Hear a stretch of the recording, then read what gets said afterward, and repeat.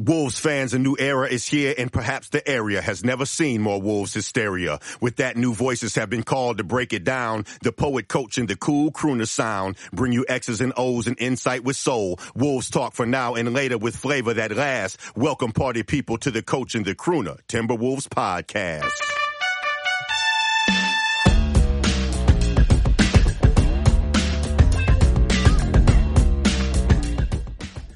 Welcome, Twin Cities, to the Coach and the Culture podcast, where we talk Timberwolves basketball from the coach's perspective and throw in a little bit of coaching culture as well, and eventually talk about basketball from really around the state of Minnesota, a little bit of high school, a little bit of college. My name is Coach Frank, is what they call me, Frank Centwali, and I am a coach on staff at Richfield High School, longtime youth coach at every level from high school all the way down to the youth levels, former college basketball player myself, and father of a former college basketball player, and I am the son of a former University of Minnesota basketball player. So 3 generations of basketball blood, and I love talking Timberwolves. And so you are tuned in to the Coach and the Culture. I got the super producer with me, super producer Lloyd Leon Cooper. What's happening, Coop?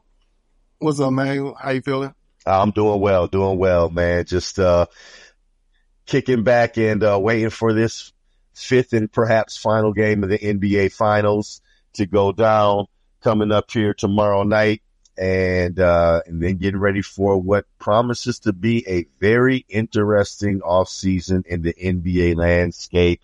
The Denver Nuggets kind of reminding the NBA of some things, teaching the NBA a valuable lesson, and we'll get into a little bit of that in today's podcast, as well as a little bit of talk about why I still feel like the Wolves, fully constituted, are probably one of the better matchups for the Denver Nuggets in the Western Conference, as well as, of course, no podcast would be complete around this particular season as we've just gotten it started in the Wolves world, not the entire NBA as the finals are still going on, but in the Wolves world, no podcast would be complete without conversation about Karl Anthony Towns and the potential trade talks that are all over the Twitter sphere, and my thoughts on the latest that I've heard or read on that. And then a little bit of upcoming draft talk. I am not one of those people who is a draft junkie and deep diving into the draft and prospects. I think if anything else, the Miami Heat are proving that the draft is great for fanfare, but there are top-notch professional quality basketball players all over the world and all over the United States. And team building is a very interesting thing, and culture is a very interesting thing. But we will talk a little bit about the draft. The Wolves, of course, only have the 53rd pick. And as opposed to guessing who they might pick with such a pick so far down the line, and it'll probably be somebody whose name is obscure to almost all of the casual basketball fans and followers. We'll talk more a little about what type of player I feel like the Wolves need to be looking for if they keep that pick at all. And then it has been announced has agreed to play for the U.S. in the World Championships coming up this August. And so I have some thoughts on that and how it might help and how it might help the Timberwolves as a whole. And then Rudy, from all accounts right now, looks like won't be playing for the French national team. Not really any need to, other than to just compete for a world championship. They've already qualified for the Olympics by the fact that the Olympics are in France this upcoming season.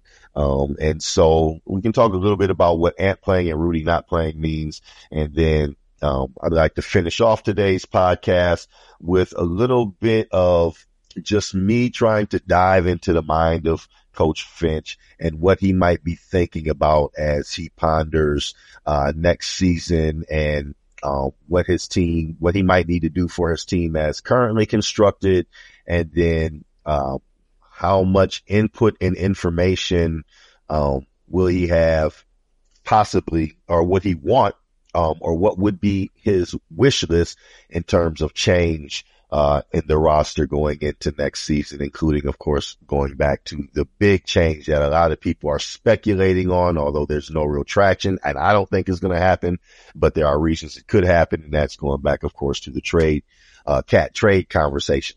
So a full podcast, but I think an interesting one up ahead. So ride with us on the Coach and the Culture, Timberwolves and more basketball culture around the state of Minnesota podcast. Cool. I had mentioned that my prediction was going to be Denver in 5, my man. And I know you're a big Miami Heat fan. I know that you were really hoping that Jimmy Butler was going to, take Miami's G League team and whoop on the Western Conference champions the way he whooped on the defending Eastern Conference champions and the champions from 2 years ago, the Milwaukee Bucks. I mean, they really have run the gauntlet. Well, I'm more of a Jimmy Butler fan than a Miami Heat fan, but to your point, yes, I was riding that wave, hoping that they would knock the Denver Nuggets out. In 7, though, because I do the Denver, you got to give them that credit. They're a good basketball team. Very good basketball team. And, I would have liked to see a 7-game series only because when the last game is over, that means the NBA season is completely done for 2022, 2023. And that means, there will be no more NBA basketball, which is, okay. I can always vibe with the WNBA, even though I think that the Lynx, are going to have a really rough season. And I absolutely cannot stand the way that roster is constituted. Love Cheryl Reeves, the head coach of the Lynx. Love talking, the one time I got a chance to really talk basketball with her, I really loved it. And I really think that she's an amazing coach. I think that, I think that there's a lot of problems with this roster construction and maybe there's a long-term plan I'm not aware of, but I will definitely be getting into that conversation as soon as the NBA finals is done here, on our next podcast, possibly, because I do want to make sure we talk some Lynx basketball as we are into the WNBA season. But Denver in 5 because this is what I have come to understand in my years of coaching youth basketball. We talked in previous podcasts that whether you are coaching 6th graders or whether you are coaching professionals and everywhere in between, the game of basketball and what wins in basketball and what loses and how teams win and lose doesn't really change. Coaches are all still trying to get the same basic things accomplished. It's just the higher you go up in levels, obviously the stiffer the competition, both in coaching and in playing, and what they're trying to accomplish. And how do you maximize your roster, right? It's all about maximizing the ceiling of your roster.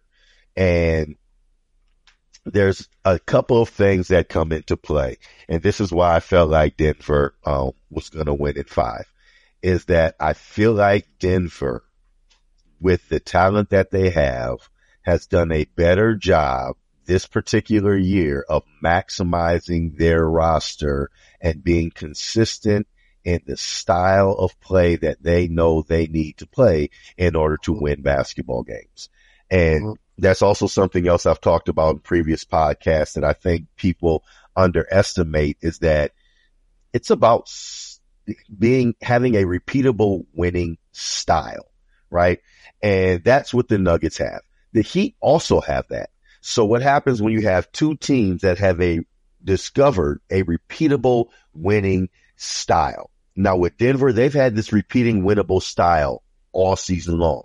With the Heat, it kind of really hit in the playoffs. That's why they were the 8th seed. I mean, health is a part of that, right? But the other part of that is the consistency in repeating the same style that they need to play night in and night out, that is more often than not going to lead to wins, is what really a season is all about discovering, right? And so, case in point, probably the best team that I've ever coached, the best youth team I've ever coached, was not the most talented youth team. It was an 8th grade traveling team, right? And we had some guys that could wobble a little bit. Like we had a guy that ended up going out to New York and playing Division II basketball, was a really quality high school basketball player. We had another kid that could really knock down the three, especially for an 8th grader. We had another kid that ended up, I think, competing in the state tournament in shot put, who as an 8th grader was about 6'1" maybe, but just really muscular build. And then we had a point guard that was quick with the ball, pretty right hand dominant, but quick. Really pushed the tempo with the ball, couldn't really shoot a 3-point shot to save his life, but had a nice little 6 to 8 foot game and could finish layups decent in the paint. And then we had another guard that was kind of a combo guard that was, when he was on, was really good defensively and could make some plays for you offensively, knock down an occasional big shot. Like we had a little bit of talent, right? And some guys that had gone to school together for a while. And I say this to say that we end up winning the state championship at our level. We end up getting hot at the end of the season in February, March when it counted. But what we were able to do was find the style that we needed to play, that we could repeat game in and game out, that we knew if we played this style of basketball, it's going to be really tough for teams to beat us. And in fact, the only way you can beat us is if you are playing your style at the same level of mastery that we're playing our style, and you just have more talent. And ultimately, that is what I get into when I talk about this Denver-Miami series and what I saw when I predicted that Denver would win in 5. And it's not, it's not like I made a prediction that I think most people picked Denver to win in 5 or 6. And most basketball minds did. So I'm not saying anything that's like some, revelation. I'm just expressing why I felt like that was going to be the case. And what you have in Denver and Miami are two teams that have maxed out their style with the personnel that they have. And so ultimately it just comes down to the personnel, and Denver has better personnel. They have more things that they can do with their style than Miami can do with their style. Miami doesn't have a whole lot to combat Denver's strengths within their style of play, right? And so my thought was the only way Miami can win the series is if Miami plays 4 perfect games. I mean, perfect games. We're talking about turnovers under 7. We're talking about 40% or more as a team from the 3-point line. We're talking about holding their own even on the boards, if not winning the rebounding battle. Like Miami would have to play the perfect game, all out hustle hard for 4 games. And not only would Miami have to play perfect for 4 games, but at least 2 of those 4 games, Denver would have to play okay. Not really good, because I felt like if Denver plays really good and Miami plays perfect, Denver's still going to win. So Miami needed at least 2 of those 4 perfect games where Denver just played okay.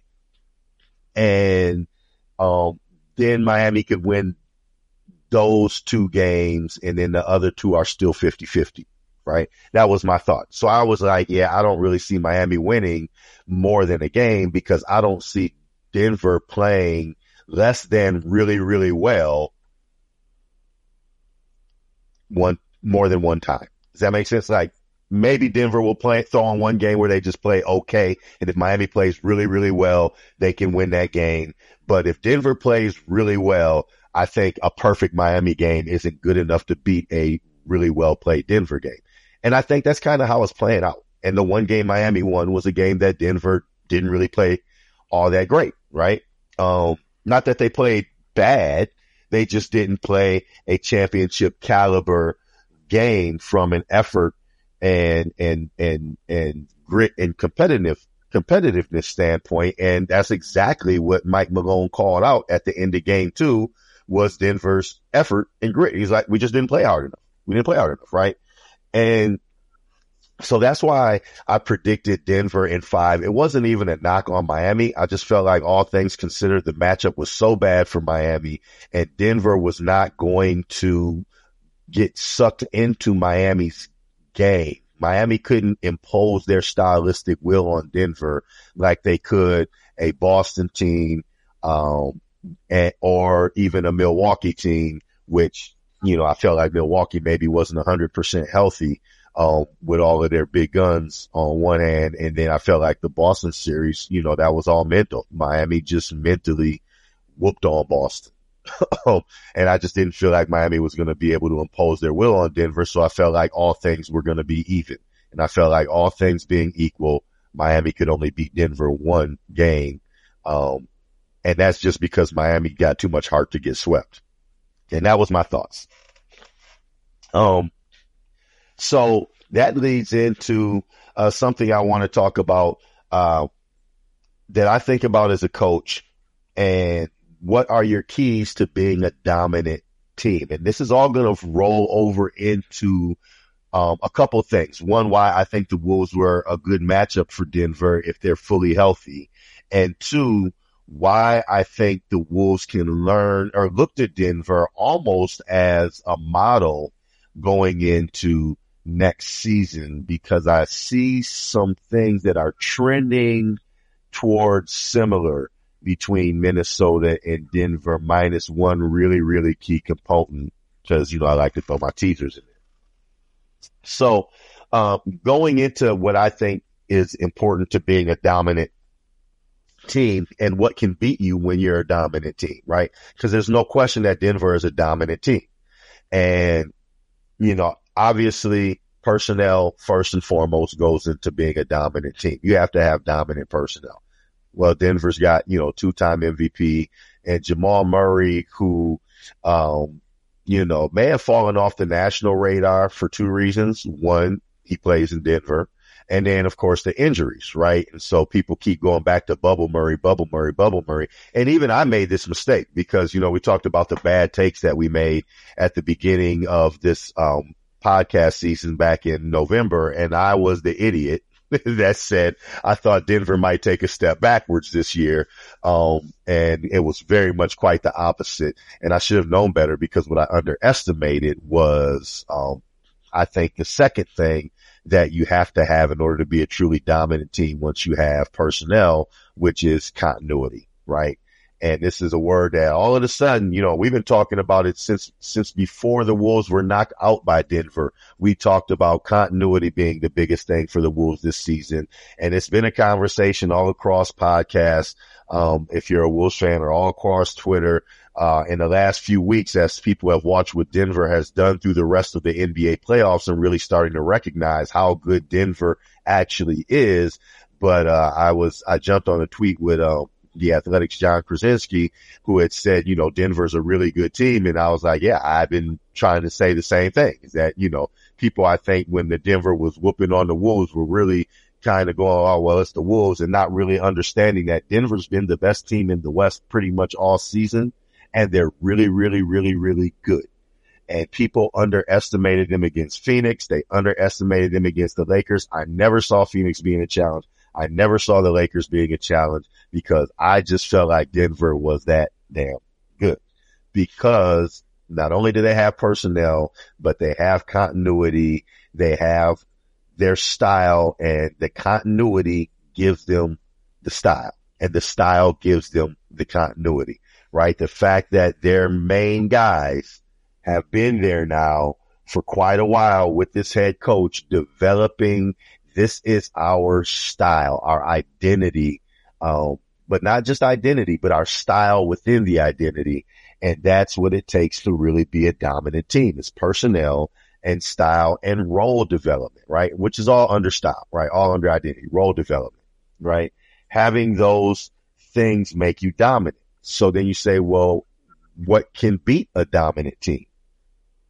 Another team that has those things, that has more talent. That's it.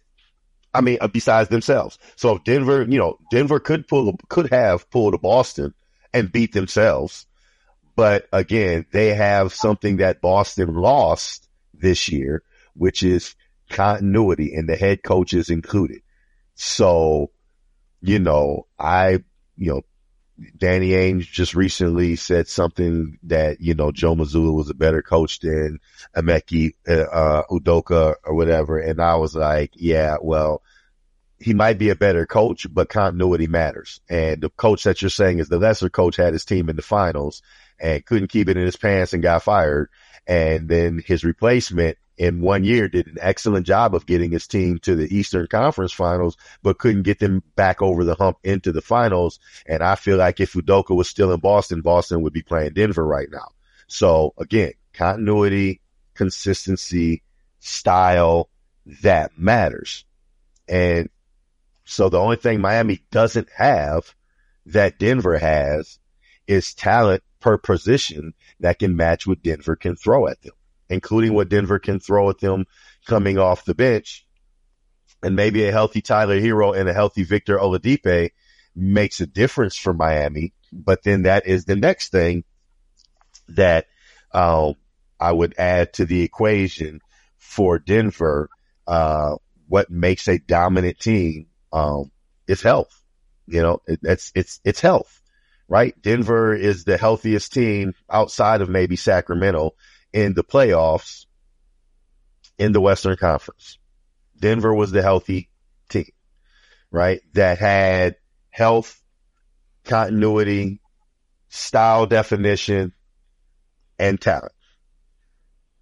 So that's why they look dominant moving through the West. They have all of the parts, right? And they're healthy. And this may be a different series if you have a healthy Victor Oladipo and a healthy Tyler Hero. Then now Miami can pose some problems for Denver that Denver has trouble answering, right? And so all of that leads to what is the last factor that can beat you when you have all the components is if you don't play as hard as the other team. I always tell my teams the first step, no matter what advantages or disadvantages that you are at in order to win a basketball game, is you have to play as hard as or harder than the other team. And that's all Mike Malone was pointing out in game 2 of the series is that, if we want to win this championship, the one thing you can't allow Miami to do is play harder than you. You have to at least at bare minimum match them sweat bead for sweat bead, effort for effort, anticipation for anticipation on the floor. And I think Mike Malone knew that if we do that, if you're Denver, we're going to be okay because we have advantages in all these other areas. Right. And so, that leads to why do I feel like the Wolves were a good matchup for Denver? And I felt like the Wolves from a personnel standpoint were the team in the Western Conference probably most equipped, all things being equal, if the Wolves are healthy, to cause Denver problems in what they want to do offensively and create matchup problems for Denver defensively.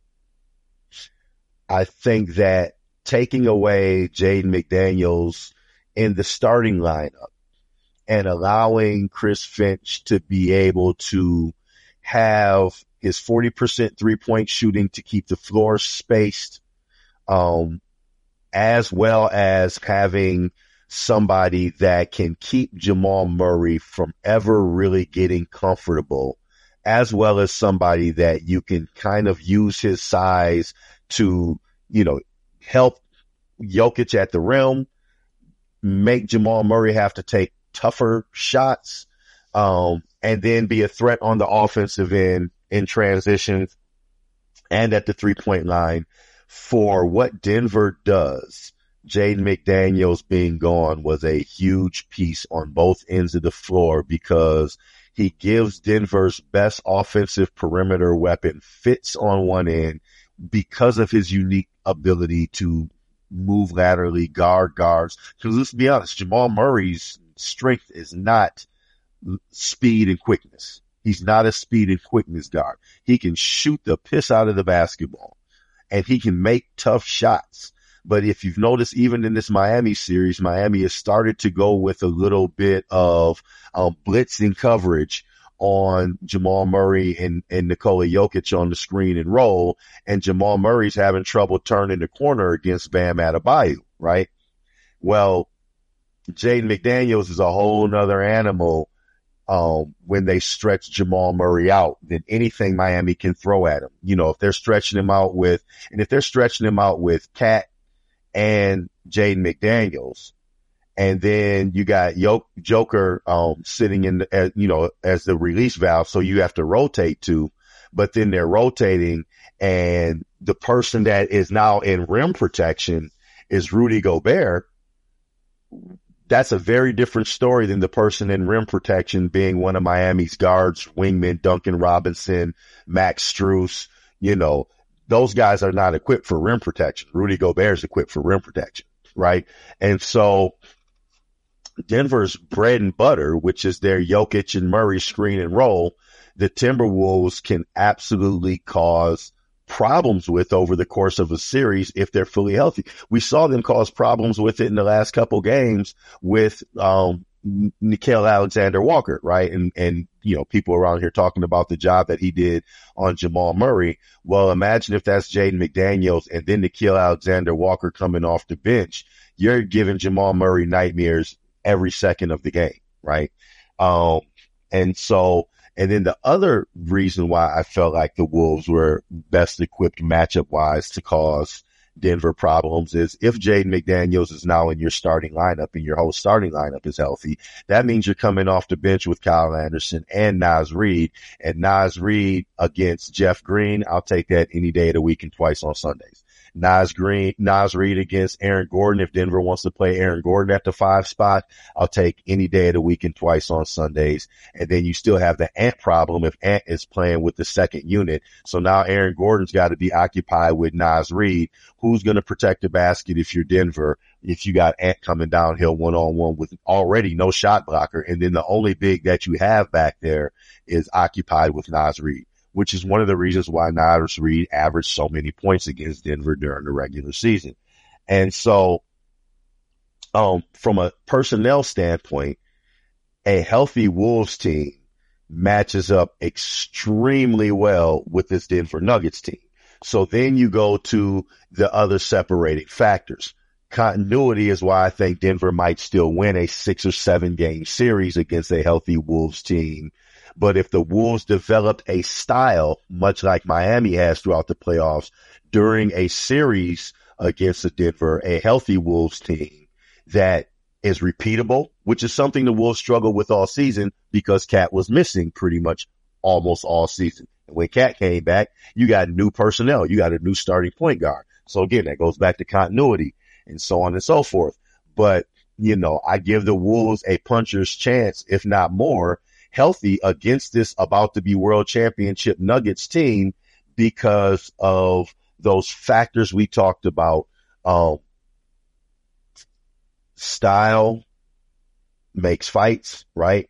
Well, the Wolves have the personnel to combat Denver's personnel. Denver's more consistent because of their continuity, right? And if the Wolves can get that consistency and continuity, they could be a problem. They could have been a very serious problem in these playoffs and change some narratives. Obviously, it's you know, if was a fifth, we'd all be drunk, the old saying goes, right? Because the reality is they were injured and we'll never know. But from a coaching standpoint, I can see why if you're the Timberwolves brass, you're thinking, man, we got to run this back because we are building something that has a continuity possibility similar to what Denver has, and we have elite personnel, and we just have to build that repeatable style. And that's what Rudy Gobert is talking about when he's talking about repeatable habits. Denver could run the same play 10 times in a row, and they have a counter to every defensive action that you would run for that same play 10 times in a row, and they know that counter second nature without even having to think about it.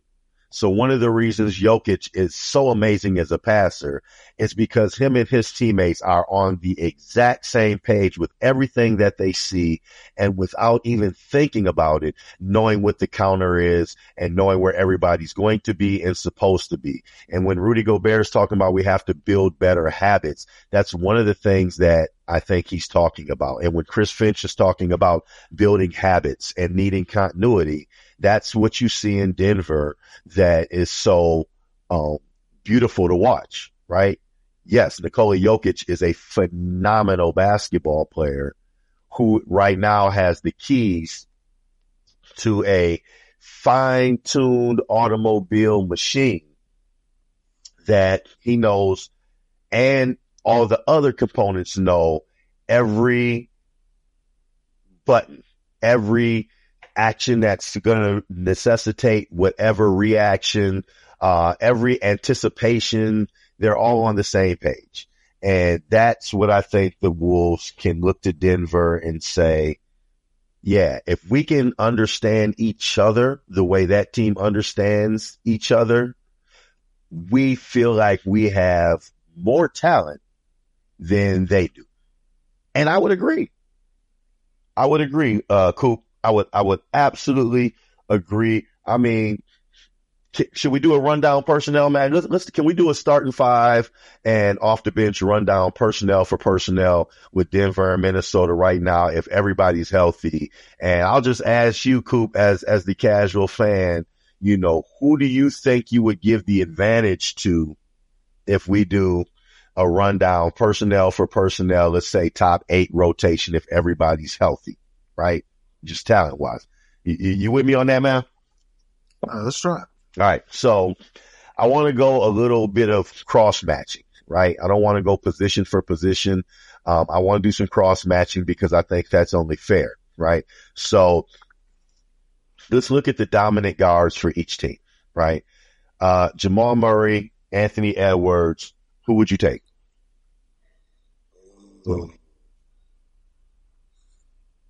That's a hard one.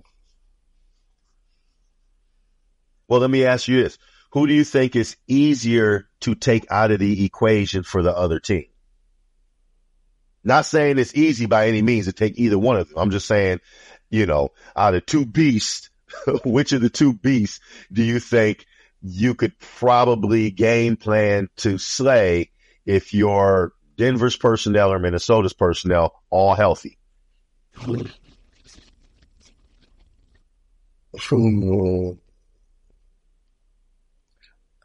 let me give it to you like this. Let me put it to you like this. If you have Jaden McDaniels guarding Jamal Murray, and we know what Jaden McDaniels can do defensively and the problems that he has caused Jamal Murray throughout the regular season, who do you have on Denver's roster on the wings that could give Anthony Edwards the type of problems that Jaden McDaniels can give Jamal Murray? Well, what position Porter is playing now? He can probably give it, but he's More than 3 and 4. Given what we know about Michael Porter Jr.'s defense, I'm not even talking about body type. I'm talking about their player type. Do you think Michael Porter Jr. could do anything with Anthony Edwards? no. Okay. So do you think that Jamal Murray defensively could do anything with Anthony Edwards? No. Okay. So do you think that Caldwell Pope could do anything with Anthony Edwards? No. Okay. That's Okay. for sure, though. Okay. Really one of Here's that kind of just, Because he's not known for his defense either. Don't get me wrong. Denver is putting in the effort on defense, right? Yes. They're putting in the effort on defense. But some players you can put effort in on, and it don't matter, right? Because they were putting effort in on defense against the Wolves in the 5 games they played, and what an average 30, right? So that's why I say when you think about it, Jamal Murray, Anthony Edwards. Personally, I'm giving the advantage to the Wolves, which isn't to say, Jamal Murray's not going to get his 25 against Minnesota, even with Jaden McDaniels covering. Maybe, maybe not. But I know that Edwards is going to get his 30 against Denver. no matter who they have. Right? You see what I'm getting at? Yeah. So then you say, okay, so then let's go to the other guard spot. Caldwell Pope, Mike Conley. Conley, for sure. Okay. Okay. So then you go to the small forward spot. You got Michael Porter and Jaden McDaniels. Now think two-way player now. Think both ends of the floor. McDaniels. Okay. And I would call that a push. I'd say, you know, player for play. Yeah, I would call it a push. I would say that McDaniels defense for me gives it an even up. Right. There was a great conversation between, Britt Robson and Dane Moore on the Dane Moore, NBA podcast. I believe it was this week. I believe it was Thursday, in which, Britt made a great comment. He said that, Jaden McDaniels actually at the 3 spot is more what Denver needs right now for how they play. Not that they need anything, obviously, but that Jaden McDaniels on Denver's team makes a whole lot of sense, where Michael Porter Jr. on the Wolves team, you know, it could work, but it doesn't help the Wolves as much as Jaden McDaniels being on Denver's team, especially in this final series against a team like Miami, helps Denver. But I would give them, a push. You say McDaniels, Aaron Gordon, Karl Anthony Towns. Oh, golly. That's a push to me. That's a push to you? Yeah. I mean, I would give Towns a slight edge, but Aaron's size and his mobility could give him some trouble. Yeah, and I think, you know, I would give Towns a slight edge as well. I don't think they guarded each other a lot because the Timberwolves used Towns to guard Jokic quite a bit and then let Rudy kind of be the help support. But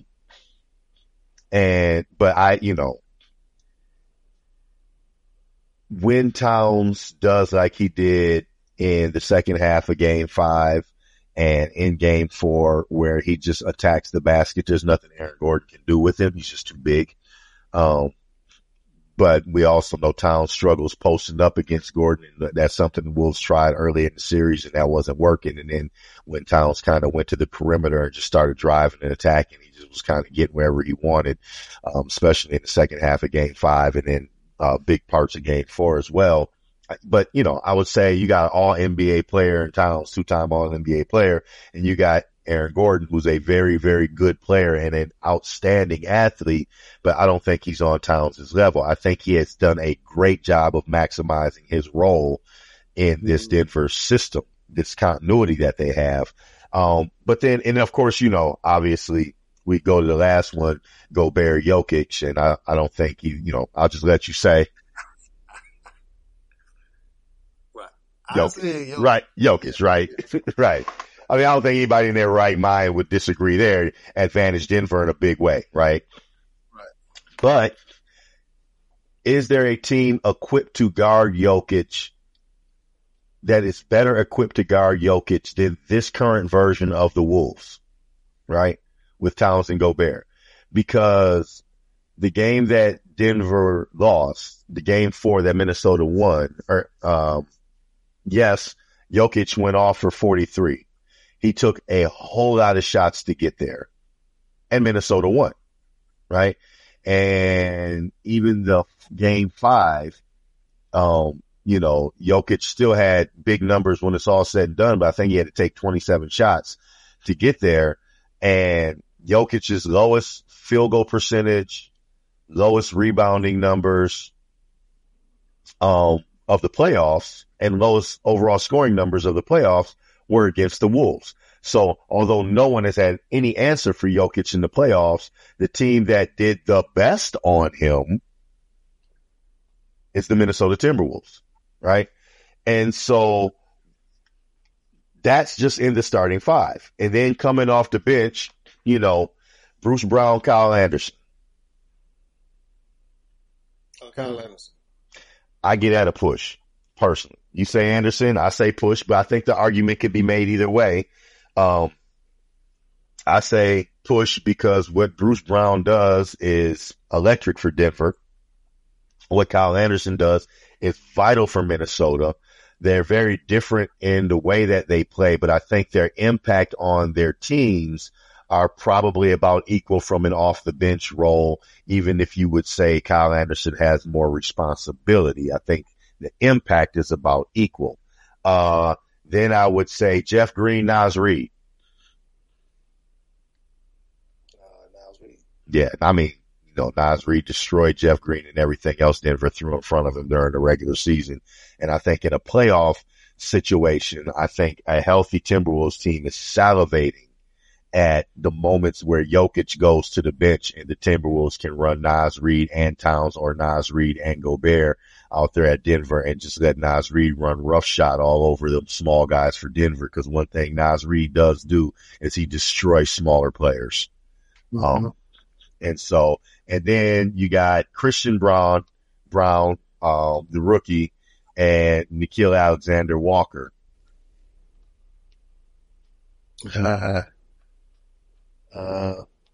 Push. Yeah, I would agree. I mean, I would say that, obviously Nickeil Alexander-Walker was forced to make a bigger impact. So we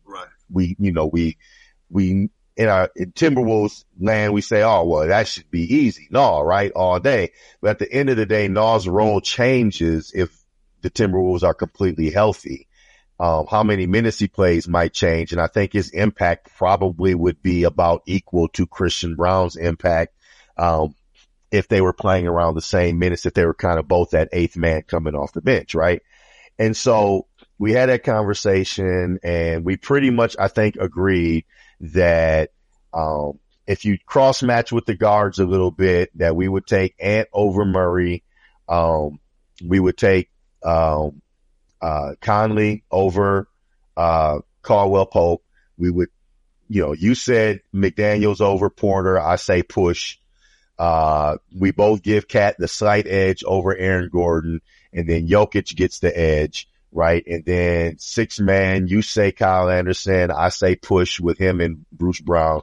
Then I say Naz Reid in a big way advantage over Jeff Green, which almost offsets the Jokic advantage offensively over Gobert, right? And then if we say Nah and Christian Brown's a push, we're talking talent wise, slight edge to Minnesota potentially, just in that conversation. And I don't think what we're talking about is far fetched. I think if you talk to any basketball expert, they probably, when you take the emotion of whether they like a player out of it or not and just talk about their basketball skill and what they bring to the table, you say, yeah, that sounds about right. And so the continuity thing then becomes a major factor and the health things becomes a major factor. But if Denver is on the cusp of becoming the NBA's world champions, and we can sit here and say that this roster as constituted talent wise, probably if fully healthy, maybe a little bit better than the Denver Nuggets. But of course, Denver looks 10 times better. Okay. 4-1 better because of health and continuity, right? Yes. Then you say, okay, well, I definitely gonna say continuity. Oh, absolutely. And that's the big difference maker, right? And part of continuity is, again, Denver has a style of play that they feel like you have to have personnel that can out talent us and then still be able to match our level of focus and comfortability in our continuity and in our style in order to beat us. And then you got to have the heart to fight, right? We know the Wolves had the heart to fight. We know they didn't have health. We know they didn't have continuity. And we know they didn't have their style identity, right? But acquiring talent is the hardest part, right? When you say acquiring talent is the hardest part for an NBA team. So now you have the talent. Now you have to get the rest of it figured out, right? And that then leads us into Cat trade talk conversation, right? And I don't want to get into all the different, fan perspective trades and speculative trades that have been thrown out about Cat to New York and Cat to Portland and, Cat to Boston and, Cat everywhere. And some people are just like, send Cat anywhere, which I think is asinine, but, they want to trade him for, a can of peanuts and a Pepsi. I was like, come on, y'all going overboard with your emotionality a little bit. Y'all need to calm down. This dude is an all NBA caliber basketball player. That's basically a walking 25-10, or close to it, depending on how he's used. So let's just slow down on what Cat isn't and keep in perspective what Cat is, right? And he's 27 or about to be 27. So come on, y'all. Let's just take a chill pill on the Cat hate because we have something very special here. Now, where I do understand where people are coming from in this Cat trade talk conversations is, the new collective bargaining agreement and the new salary cap rules, which again, listen to Dane Moore, NBA basketball or Dane Moore NBA podcast. Listen to Ben Beacon, Locked On Wolves. I'm not sure what they're doing on Flagrant Howls with the salary cap conversation with Kyle Theige and company, but, all I'm saying is I'm not a capologist. I'm not overly interested. I look at it from a coach's perspective. What's my personnel? Let's figure out how to win games, all that front office and macro stuff in terms of the team construction and how the money plays a role in it. It's not my area. That's why this is called The Coach and the Culture, because I'm the coach. I coach talent. I don't know about all that other stuff, except to say I do understand that, Cat Supermax is going to kick in after this season. And, I also understand that trading Cat becomes more difficult depending on what happens with his health and what type of season he puts together after his Supermax kicks in. Although I do agree Dane Moore brings up a good point when he says, but every other team is in the same situation, with especially the teams with big Supermax caliber stars. And then what starts to really play a role, I think, in trade conversations is what large contracts are expiring, right? And then it does become about roster development as much as it does money. And from that standpoint, as much as I would hate to see Cat traded this year, because I really do want to see what happens if this team develops continuity, they develop their style identity with the talent that they have. And I know a lot of people are, the two big things can never work, or it won't work, or I can't see how it will work. And as a basketball coach, I think that is hogwash. I think if you've never coached basketball, if you don't see how it can work. And I know Charles Barkley likes to rip on it and talk about what teams are doing in today's NBA, but I still contest that if this Wolves team is healthy, they give Nikola Jokic fits. They give Denver fits if this team is fully healthy, and Denver is about to win the world championship. So don't tell me that it can't work, because coaches don't think something can't work. Coaches think, let's figure out the riddle and how we can make sure that it works. And then how can we communicate that and translate that to our players so they develop confidence in a style that if they repeat it over and over and over again, that maximizes their talent, then therefore their ceiling. And then those players feel like if we just do our thing, can't nobody fuck with us, because we have things they can't fuck with. And that's how coaches think, and how we want to be able to get our players to think. That's the job of a coach. And so I really would like to see this thing run back, and see if health doesn't allow them to find that rhythm and that style of play. Again, that repeated is like, you can know what's coming, but you can't stop it because you don't have what we have, and we know what we have, and we know how to use it now. Right. Mm-hmm. And then it's just a matter of effort, right? And if we use it with effort, you don't have the talent that if you play your perfect game with your talent and you play hard, and we play our perfect game with our talent and we play hard, we gonna beat your ass because we got more talent. We have more advantages. And I think that's what the Wolves had in mind when they put this together. But then the salary cap changes are real, and the new collective bargaining agreement is real. And I find it hard to believe that the front office didn't have some rumblings of what is going to happen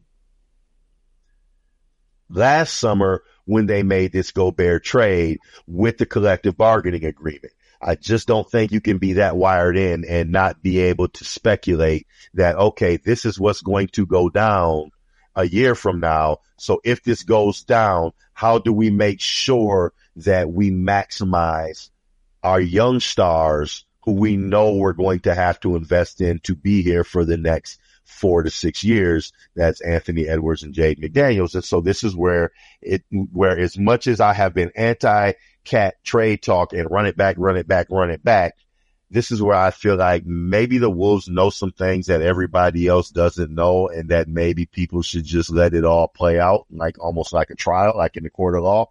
Like, Coop, how people were talking about how the Rudy Gobert trade was so horrible and the Timberwolves gave up so much. And Crooner and I, when we first started this, both were adamant that we didn't see it that way. And now all of a sudden the conversations I'm hearing on podcasts is, well, D'Angelo Russell was the worst max player in the history of max players in the playoffs. And Patrick Beverley had the worst career of, that he's career lows in so many of these categories. And Malik Beasley couldn't even get on the floor during the playoffs. And Jared Vanderbilt was played off the floor during the playoffs. And about the only thing that the Timberwolves really gave up now is Walker Kessler in the draft picks. And, Walker Kessler, we'll see, how that turns out. But as far as the draft picks, well, so far the first draft pick is outside the lottery, which is, you don't want to be a team that is, spinning your wheels, constantly spinning your wheels. So now you got, if the Wolves had the same season, which I don't think they would if they had made the trade with Cat getting hurt, but let's just say all things being equal, they had the same season. So you're drafting 16th, right? So you're almost in the same position anyway. And then next year you have your draft pick. So what did we talk about at the beginning of the season? Those draft picks, although maybe as a fan, you can say, well, we could have used those draft picks to leverage to get somebody better than Rudy Gobert, right? And so it remains to be seen how good Gobert is for the next 3 years. The verdict is going to be out year after year on that. But at the end of the day, I don't know, Coop, would you be excited about the 16th pick in the draft? No. Exactly. Right. So far, what have they given up? Walker Kessler. Right. So far, it's turned out that, the worst thing that's happened so far from the Rudy Gobert trade is the Timberwolves made the playoffs in a season in which Cat missed 52 games because they had Rudy Gobert as their other center, who's also, a former All-Star. So they still made the playoffs even though Cat got hurt for 2/3 of the season, and they've given up a 16th pick in the NBA draft and some players that clearly were not going to help them advance in the playoffs this year because they didn't help the teams that they went to advance very far. If you want to count the Lakers, but, a guy named LeBron James and Anthony Davis might have more to do with where they got to than anything else, and some good fortune. So,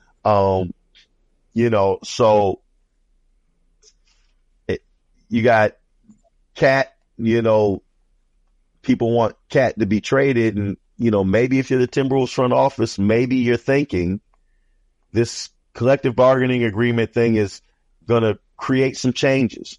And we're not a major market, and we don't lure big free agents.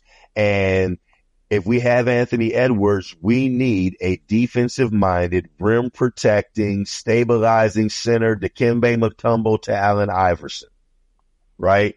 And we're going to lose Cat, and we might not need another big man that's going to dominate or need to dominate offensively as we move forward with Ant and then therefore Ant and Jaden, but we are going to need a defensive anchor at the center position. So if this all goes down and we have a couple year run with it, if all goes well, maybe we find ourselves in the finals or the conference finals in this 2-year experiment. And if it doesn't go well or doesn't go the way we want, and financially we're forced to trade Cat, at least we already have our anchor in place.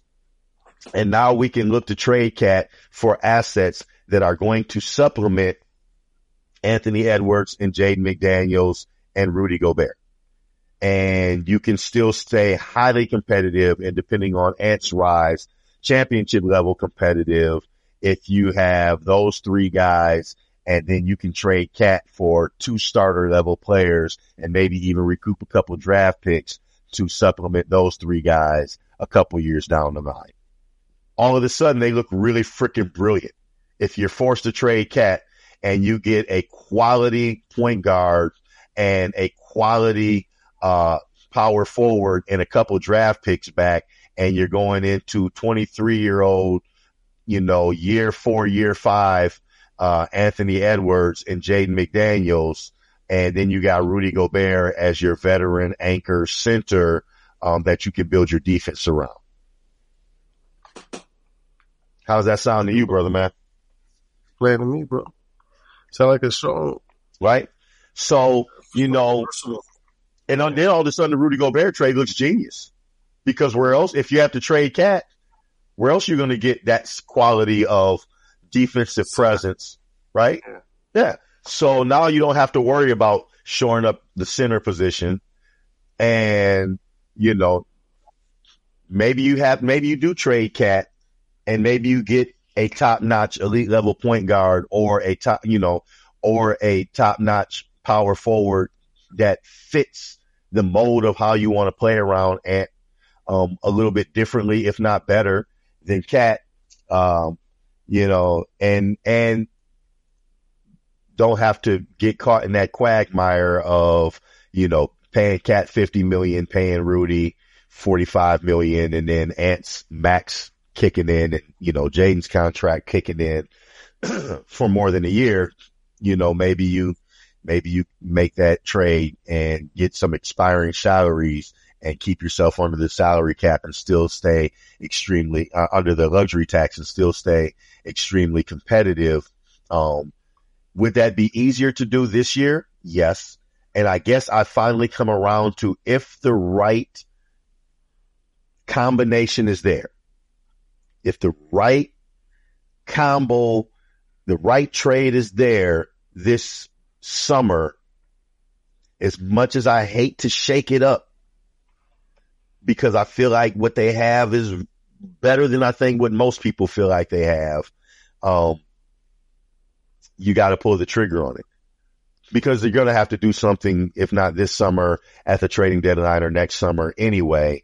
But also at the same time, if they truly feel like our starting 5 talent for talent, plus, if they feel like our top 6 coming back, if you include Slow-Mo in that, talent for talent, is as good a starting 5, starting top 6 that we have in the league, then you got to run it back for one more year and hope for health.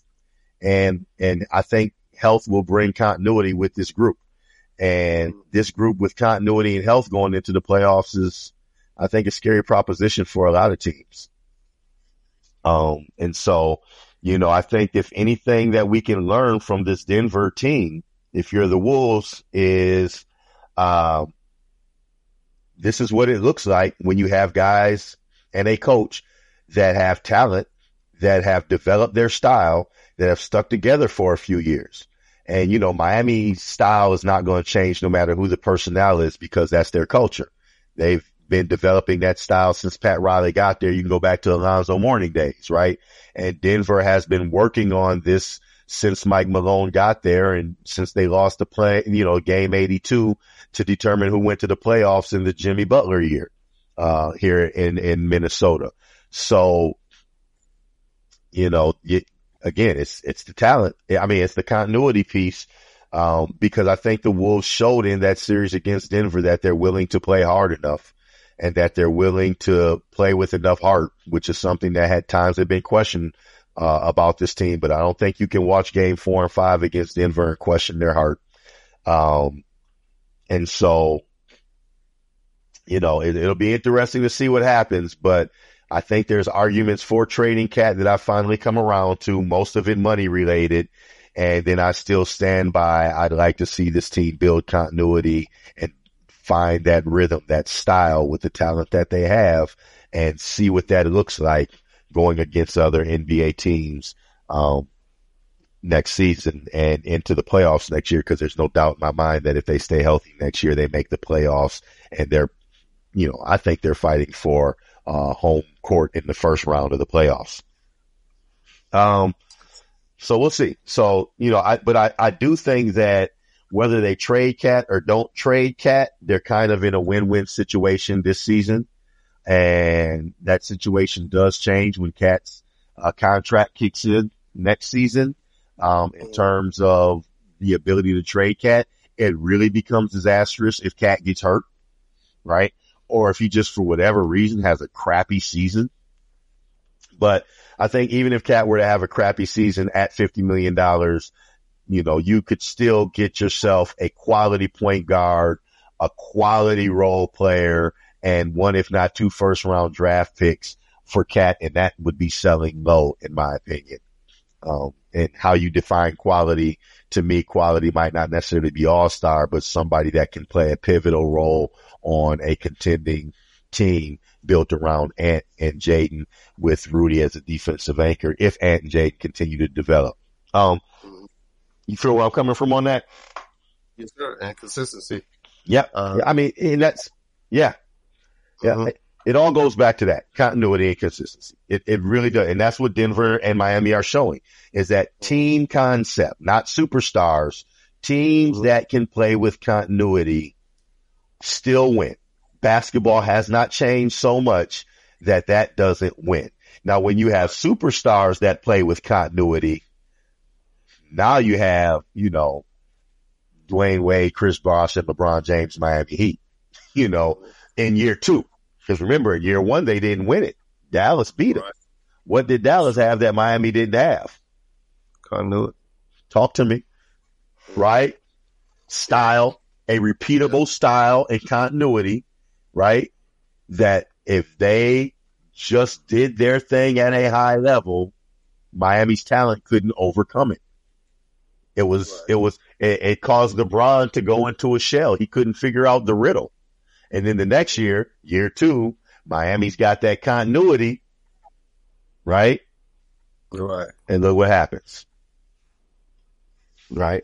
So, that I just don't think that, basketball doesn't change that much, and it can't be understated that, the two teams standing are the two teams that have had the most consistency and continuity, over the past couple of years, while all the other teams have made these major changes. The only team that didn't make a major change that was in the Final Four was Boston, but they had a major change that was forced upon them because their head coach was a major change at the beginning of the season unexpectedly. And then, of course, LeBron James is always the cheat code. So the Lakers get some good fortune and end up getting swept in the conference finals by Denver. So, again, goes back to that continuity piece that I think a lot of Timberwolves fans just aren't considering how significant that piece is when they are evaluating the Timberwolves season, what happened, what didn't happen, and that continuity piece very rarely, in my opinion, happens in one season. One win, even though it's one win, it says the volume, even for Miami Heat, that they could pull out a win against the Denver Nuggets, in which conversely the Lakers could not with LeBron and Anthony Davis, right? And so again, and what did the Heat have that the Lakers didn't have? That continuity, that trust, that this is our style of play. And the Lakers tried to get it. They really did try to create a defensive identity, but they were still, I feel like the Lakers were still trying to amoeba to the teams that they were playing against. How do we have to play to beat this particular team from series to series to series, right? Where, again, a team like Denver, a team like Miami, they don't have those questions. They're not going to change how they play per the team that they're playing. They might make some adjustments schematically, subtle things here and there, but for the most part, their style, their identity is going to stay consistent. And that's why those are the two teams that are standing. And then again, you're just seeing the talent of Denver being more than the talent of Miami. Let's close up the show there, man. I love talking Timberwolves hoops. We could talk for hours and hours, but I want to try to keep the podcast to a minimum. When we record our next pod, Coop, I think let's talk a little bit about the impact of Rudy not playing in the World Championships, if it still remains that that's the decision that he's going to make, and then what his summer development could and perhaps should look like.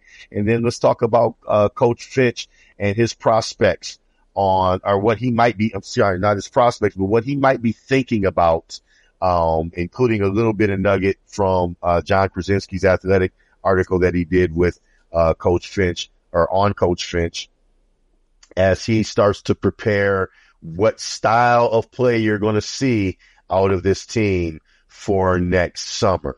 So I think those will be some good things to talk about. And then, yes, still continuing to work on some guests. The high school AAU season is going to start winding down here, as we start to move toward the end of June and into the dead period. So maybe I'll see if I can get one of my high school coaching buddies on and talk a little bit about that on the next pod as we continue to build toward having guests.